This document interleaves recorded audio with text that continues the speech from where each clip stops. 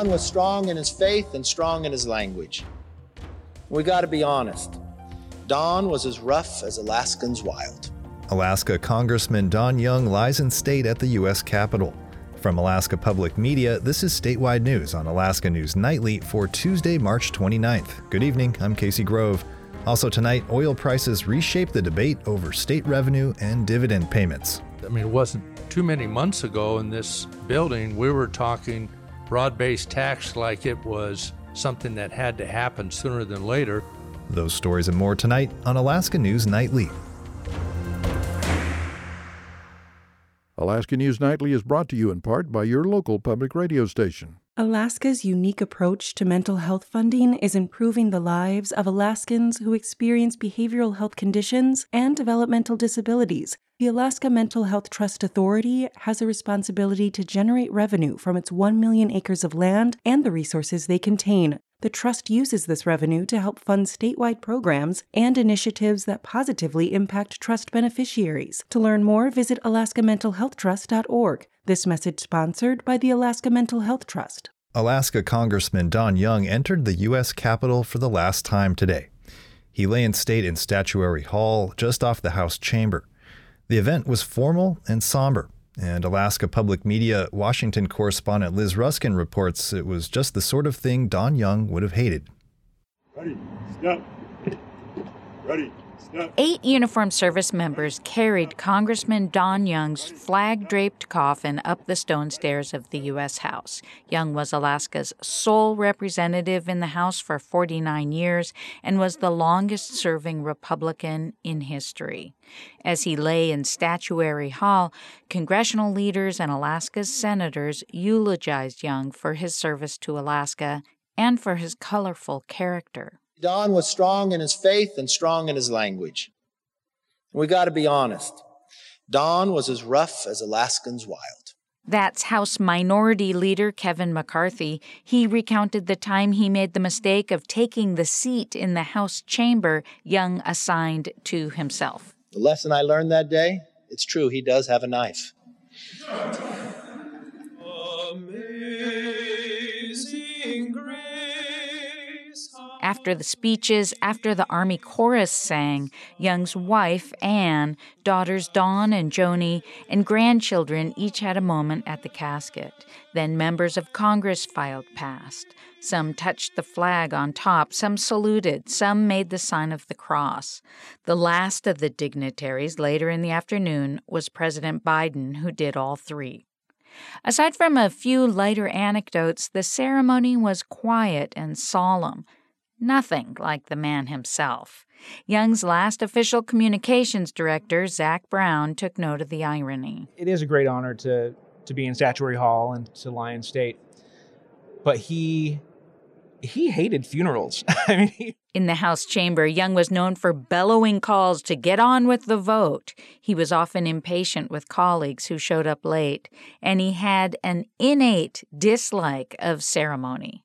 Senator Lisa Murkowski agrees Young would not have relished the pomp and bother. But he would have been proud that it started right on time. We were relatively punctual, although I'm sure he would have said that the senators went on too long. Young died March 18 after losing consciousness on an Alaska Airlines flight to Seattle. He was 88 years old. A memorial service will be held for Young at a church near his home in suburban Washington on Wednesday and at Anchorage Baptist Temple on Saturday. From the U.S. Capitol, I'm Liz Ruskin. The Alaska House of Representatives is scheduled to debate the state budget this week. One of the biggest differences is not over dollars and cents, it's over what name to call the money that will be sent to Alaskans later this year. As Alaska Public Media and KTOO's Andrew Kitchenman reports, there's disagreement about the message lawmakers want to send. This year's budget is unlike any the legislature has debated since the price of oil fell in 2014. Oil prices are back up, and so is state revenue. That allows for some big-ticket spending proposals. And under both Governor Mike Dunleavy's budget proposal and the one the House Finance Committee passed last week, Alaskans would receive more than $2,500 in payments from the state. Dunleavy says that's the amount permanent fund dividends should be this year. Members of the House Majority Caucus have proposed a dividend half that size. They're calling the other half of the payment an energy relief check. Palmer Republican Representative Delana Johnson sponsored a budget amendment that would have paid the entire amount as dividends, which she said is closer to the current formula. She says the legislature comes up with excuses each year to not follow the formula. We could say the stock market is volatile. We could say all kinds of what ifs is why we don't want to pay it. But the fact is we have a statute. We've struggled with the statute. We've talked about the statute. I mean, this has brought the legislature to a standstill over the last 4 years. Anchorage Democratic Representative Andy Josephson is a member of the majority. He opposed the amendment. My main problem with this is that it fundamentally says, let's forget the lessons of 2014 to 2021, as if that part of history didn't happen. During those years, paying larger dividends would have required some combination of spending cuts, new taxes, or larger draws from state savings. So Josephson is concerned with the message describing the entire $2,500 payment as a dividend would send, that it would set up Alaskans' expectations that dividends would be that size every year. Nikiski Republican Representative Ben Carpenter supported the amendment. He says setting PFDs at the lower amount also would send a message that the legislature wants to spend more of the annual draw from the permanent fund on government. We're communicating our intention to do something with the permanent fund earnings. The two proposals also reflect a split over the formula setting the dividend amount, which hasn't been followed since 2015. Neither proposal would follow the current formula, which would pay a dividend of roughly $4,200. Anchorage Republican Representative Sarah Rasmussen predicts that Alaskans will understand the payments they receive this year as dividends, regardless of what they're called. I don't think that because we're calling it something different, the public will recognize that this is two separate payments. We can speak about it, but the majority of the public doesn't tune into the news regularly, I don't think. She compared the energy relief check proposal to similar payments the state paid in 2008. She says that as long as Alaskans receive the money at the same time, it will appear to be a PFD. Fairbanks Democratic Representative Adam Wold disagrees. He says the 2008 payments did not set up public expectations that dividends would be higher from then on, in part because the state government said it was responding to high energy prices. And he says that can happen again. It definitely was noted as a separate amount due to high oil, and I'd like to keep it that way. Fairbanks Republican Representative Bart LeBon also says he's concerned about the precedent of calling the entire payment a dividend. I mean, it wasn't too many months ago in this building, we were talking broad-based tax like it was something that had to happen sooner than later. And the only question to be answered is, was it a sales or an income? LeBon says the talk of taxes stopped this year, but he predicts it could come back in the future if the state continues to pay higher dividends. The House Finance Committee failed to adopt the amendment, which means that half of the payment is still called an energy relief check. The timing over when the budget debate will begin is uncertain. On Monday and Tuesday, the House did not hold a full floor session after some members refused to wear face masks. House Speaker Louise Stutes reinstituted a mask requirement after at least one representative and multiple staff members tested positive for COVID-19. In Juneau, I'm Andrew Kitchenman. Still to come on Alaska News Nightly, the push for local input on changing derogatory place names. If the federal government was going to come in here and change a name on our tribal lands, that we should be consulted individually. That's ahead. Stay with us. Alaska News Nightly is brought to you in part by your local public radio station. The COVID-19 pandemic has created unexpected financial hardship for many Alaskans. Do you need help paying your mortgage? You are not alone. Now there is help. If you own a home, you may be eligible for Alaska Housing Homeowner Relief. The program may help cover mortgage payments, property taxes, utilities, insurance premiums, and homeowner association dues. The last day to apply is Monday, April 4th. Learn more and sign up at alaskahousingrelief.org. This message sponsored by Alaska Housing Finance Corporation. Another seafood processor is moving out of Kenai this salmon season. Copper River Seafoods is ending its run in the old Snug Harbor seafood plant, leaving one major salmon processor in the area, but promising the addition of a new company soon. The Alaska-based company is leaving the area just ahead of a big change to the Cook Inlet fishery. KDLL's Sabine Pooks has the update. Processors like Copper River buy fish from commercial fishermen and then bring that catch to market. As commercial fishermen have dealt with declining salmon runs and management changes in Cook Inlet, processors from Kenai to Homer have left also, leaving fishermen with fewer options. In a letter, Copper River CEO Scott Blake said those factors were to blame for the company ending its salmon buying on the Kenai Peninsula, plus increasing production costs for the company. The letter didn't call out any particular management changes, and a spokesperson for Copper River Seafoods couldn't be reached before airtime. But the largest recent change to the commercial fishing landscape in the region is the impending closure of a large part of Cook Inlet to commercial salmon fishing. That controversial change was approved by a federal council in late 2020 and goes into effect for the first time this summer, short of a last-minute legal holdup. Opponents of the decision warned that closing the fishery would take out local processors too. But Paul Dale says even before the council's decision, processors have been pulling out of the inlet. Dale's processing operation, Snug Harbor Seafoods, sold to Copper River in 2019. Processing has been changing in the Cook Inlet area, Kenai area, Cook Inlet specific, for probably an easy 20 years. The erosion of processors has been a steady one, Dale says, as fishing time and opportunities have decreased. But then in the last decade, the size and value of Cook Inlet commercial salmon harvests have dropped, bringing close to 10 processors quickly down to just a few. Dale says Copper River has scaled back since it's been running the California Beach Road plant in the last 3 years. And while they did not achieve the success that they hoped they would in Cook Inlet, that does not necessarily mean that different companies aren't experiencing success in Cook Inlet or might be able to achieve success in Cook Inlet. Audrey Salmon, office manager for the local Drift Association, says Copper River stopped buying fish from Kasilof fishermen last year. And after that, many fishermen took their business to Pacific Star, which today is the only Kenai-based processing plant for the Drift fleet. OBI Seafoods in Homer also buys from fishermen in Kasilof and Ninilchik. Other fishermen have started marketing their catch themselves. Salmon says those fishermen, called catcher processors, have become more popular in Cook Inlet as more processors have left the area.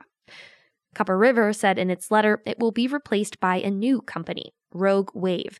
Rogue Wave doesn't yet have a digital footprint. The letter from Copper River says the company will make an announcement soon about what its presence in the area will look like. And it says the buyers will work with fishermen in Kenai, Kasilof, and Ninilchik. Copper River, meanwhile, says it will continue to work on groundfish programs in Homer, Whittier, and Cordova. In Kenai, I'm Sabine Pooks. It's been over a week since a tugboat ran aground north of Sitka, leading to a large diesel spill.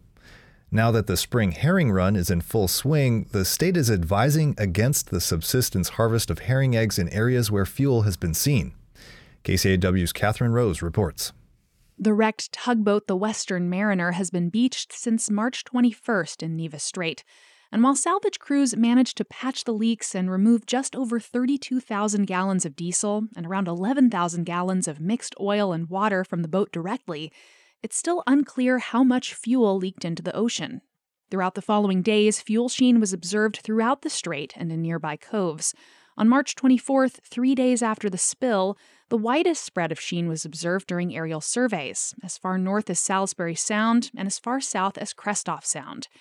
The herring began to spawn over the weekend, though, meaning it's time subsistence harvesters set hemlock branches and kelp along the shoreline to be coated with eggs.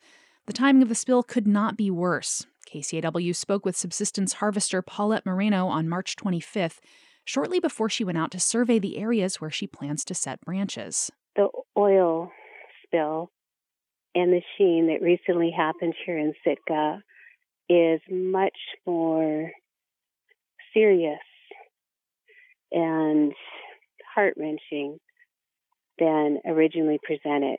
There has been much effort made. However, with a turn of events, it is It is every person who loves this land opportunity and responsibility to respond to this crisis. On March 26, the Alaska Department of Health and Social Services and the Department of Environmental Conservation issued a joint seafood safety advisory. It recommends that no herring eggs be harvested from Nevis Strait or St. John Baptist Bay until further notice. Rachel Krajewski is an on-scene coordinator with the DEC. She says they're recommending harvesters avoid those two areas because it's where the heaviest diesel sheens have been observed. We issued that statement out of an abundance of caution until we have more information to, confidently say that, it is safe to go ahead and harvest there. So we're just trying to make sure that, we're being as precautious as possible. The advisory also says to avoid harvesting or eating any eggs that smell or taste of oil, avoid setting gear in areas where sheens can be seen, and relocate harvest efforts outside of the area where a surface sheen has been observed. Sarah Yoder works for DHSS, managing the Environmental Public Health Program. She says the risk of eating herring eggs or seafood that has been contaminated by diesel fuel is hard to gauge because it's hard to know how much diesel they've been exposed to. Just like with other toxic substances, the likelihood of any health problems depends on things such as how much, how often, or for how long someone has been exposed. An occasional meal of some herring roe is less likely to increase risk potential health effects than eating that every single day for a long period of time. Yoder says in general, the longer time passes after a fuel spill and the longer an area has been without visible sheen, the safer things become, though diesel can cling to fine-grained sediments, which can prolong the time it takes for fuel to dissipate. As time passes and areas flushed with clean water, the risk becomes less and less. It's really hard to have a safe or not safe determination without a lot of data. Krajewski with the DEC says the advisory applies to all types of harvest, including commercial. The Alaska DEC communicates its situation reports with the Alaska Department of Fish and Game daily. The partnership is working as such where we're keeping them informed and then they can make an informed decision regarding whether or not to conduct a commercial fishery. As of March 26th, 5 days after the spill, the State Department of Environmental Conservation was reporting no visible fuel sheen outside of Nevis Strait, but sheening was still present directly around the vessel and between Entrance Island just south of Wyville Reef, the largest shore on the eastern side of Nevis Strait. Krajewski says they're still monitoring the area 24 hours a day and replacing sorbent boom regularly. Our SCAT team is out in the field today, and hopefully soon we'll have a full report from them that will identify any beaches that need extra attention. While reports of the situation are still in flux, Moreno says that for subsistence harvesters, this year feels different, as she braced herself to see the effects the spill has on the surrounding environment. It's a lot, not only on our minds, but on our hearts. This is a different year. What would our elders say? Krajewski says they hope to refloat the Western Mariner in the next few days. They will have a large team on site monitoring the boom surrounding the vessel in the event that more diesel leaks into the water. Reporting in Sitka, I'm Catherine Rose. Alaska News Nightly is brought to you in part by your local public radio station. The Alaska Travel Industry Association provides leadership and guidance to Alaska's tourism businesses for how to operate safely across the state. Members can access updated industry resources related to COVID-19 at alaskatia.org. This message sponsored by ATIA.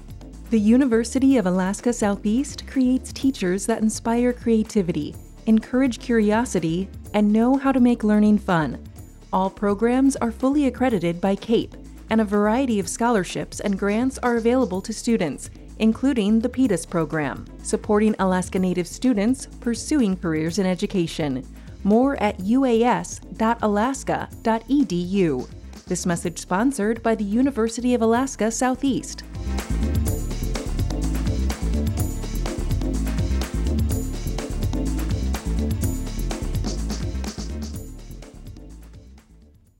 More than 24 places in Alaska are named using a racist and sexist word that disparages Indigenous women.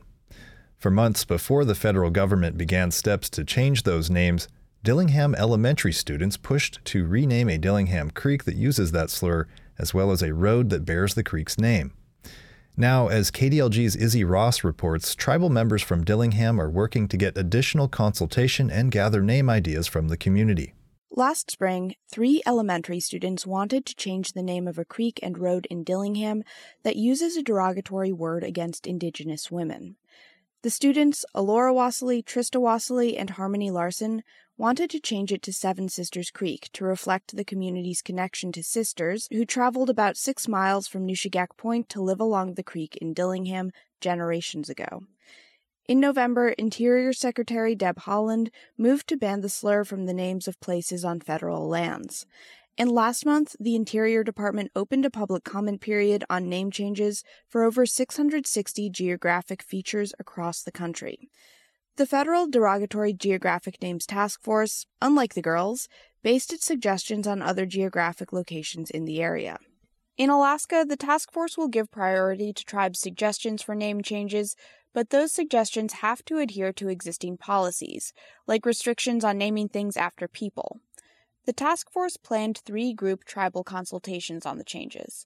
First Chief J.J. Larson says the Choquyong Tribal Council in Dillingham took part in a March 22nd consultation with the U.S. Board on Geographic Names, but the tribe also requested an independent session with the board, which is scheduled for mid-April. The 3 girls that have worked on this for over a year now have done a lot of the groundwork and really pushed for this to happen, and we felt that as a tribe, if the federal government was going to come in here and change a name on our tribal lands, that we should be consulted individually.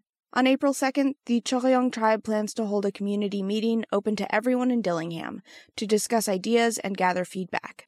Larson says a few names have been brought forward since the students first presented Seven Sisters Creek. The girls actually came to our tribal council meeting and gave us another name as another option, as Allah's Creek, and as you might well know, that Allah is big sister, and so it's a really good name. I think that really ties well with our community and our culture. Elder Dora Andrew Erkey worked with the students on the name change project.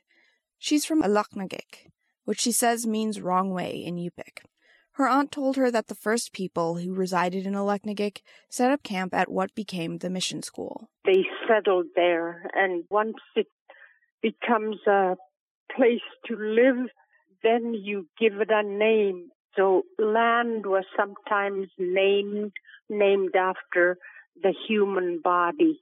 And so Alaknagik, which was Alagan, somebody went up the wrong river with the kayak instead of going up the Nushagak River and settled there, and then the rest of the group, the natives that first settled there, called themselves the Iyagamute.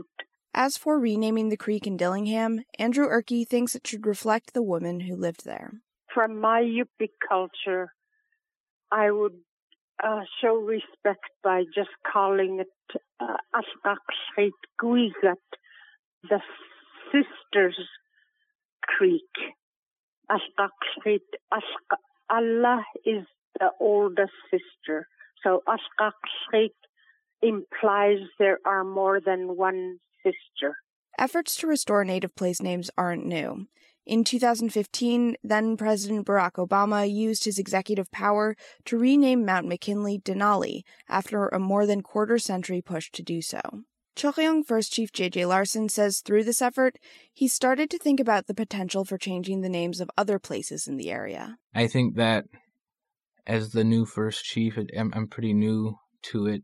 One of the things that I would like to work on is working with the city and seeing if there would be any interest in changing the name of the city to Choquyong. He hasn't taken any action on that yet, but he pointed to other cities throughout the state that have changed their names. Take Barrow, for example. You go to Barrow, and it was Barrow before, but now it's Utqiagvik. And just saying that out loud, you have to think about, like, oh, this is a native land, right? And so that's something to think about, and that's something that I would like to work with the city on. The current effort through the Derogatory Names Task Force will change geographic names in the Federal Registry, but not local or state building, park, or road names. People can submit comments on the process or name suggestions of their own to the Federal Register.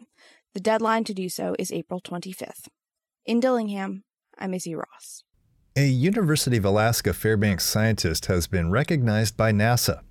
UAF Vice Chancellor for Research Nettie LaBelle-Hamer is the recipient of the space agency's Exceptional Public Achievement Medal. KUAC's Mary Auld reports. UAF scientist Nettie LaBelle-Hamer was drinking her morning coffee when she saw an email in her inbox from NASA. And I had to read it a couple times, and I just remember sitting there going, what? The email said NASA had selected her as the recipient of the Exceptional Public Achievement Medal. The award is given to those who make exceptional contributions to NASA but are not employed by the agency. I can easily get emotional talking about it because not only do I love the work, but I love the people I work with. And the fact that they would do this for me is deeply honoring. LaBelle-Hamer says her journey to the NASA award started in a middle school science class in Anchorage. Since then, she's earned 3 degrees in physics and led UAF's Geophysics Institute and the Alaska Satellite Facility. LaBelle-Hamer's colleagues at the Alaska Satellite Facility nominated her for the award for her work on synthetic aperture radar technology, or SAR. In their nomination letter, they said that her contributions will make a difference, quote, for generations to come, unquote. SAR uses radar from satellites to gather information about the surface of the Earth. LaBelle-Hamer says the technology can provide information useful to those studying a wide range of topics. We can study permafrost and earthquakes, and we can look at the growing cities or shrinking forests or changing sea ice, anything that changes over time. LaBelle-Hamer was also recognized for her work developing tools that scientists can use to process and interpret the data they get from SAR. She says that allows the scientists to focus on their research rather than wrestling with complex data. LaBelle-Hamer recently moved on from her work at the satellite facility when she took a position as UAF's Vice Chancellor for Research. In that role, she supports other researchers. She says she looks back fondly on the work that earned her the award. We get to work on the cutting edge of technology every day, working directly with NASA and with some of the most exciting data that there is. So, what a great job. For KUAC, I'm Mary Auld.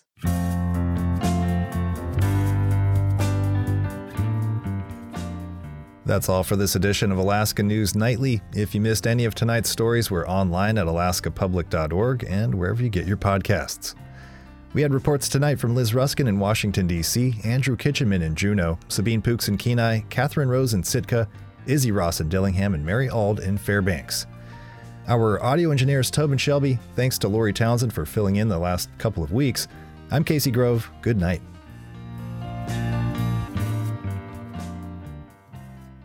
Alaska News Nightly was made possible by First National Bank, Alaska, celebrating 100 years of helping Alaskans shape a brighter tomorrow. Learn more at fnbalaska.com. Planning today for a gift down the road builds a legacy of support for the media you treasure. Thank you for considering this public radio station in your estate planning. You can talk to your financial advisor or contact your public radio station to learn more. This is Statewide News on Alaska Public Media.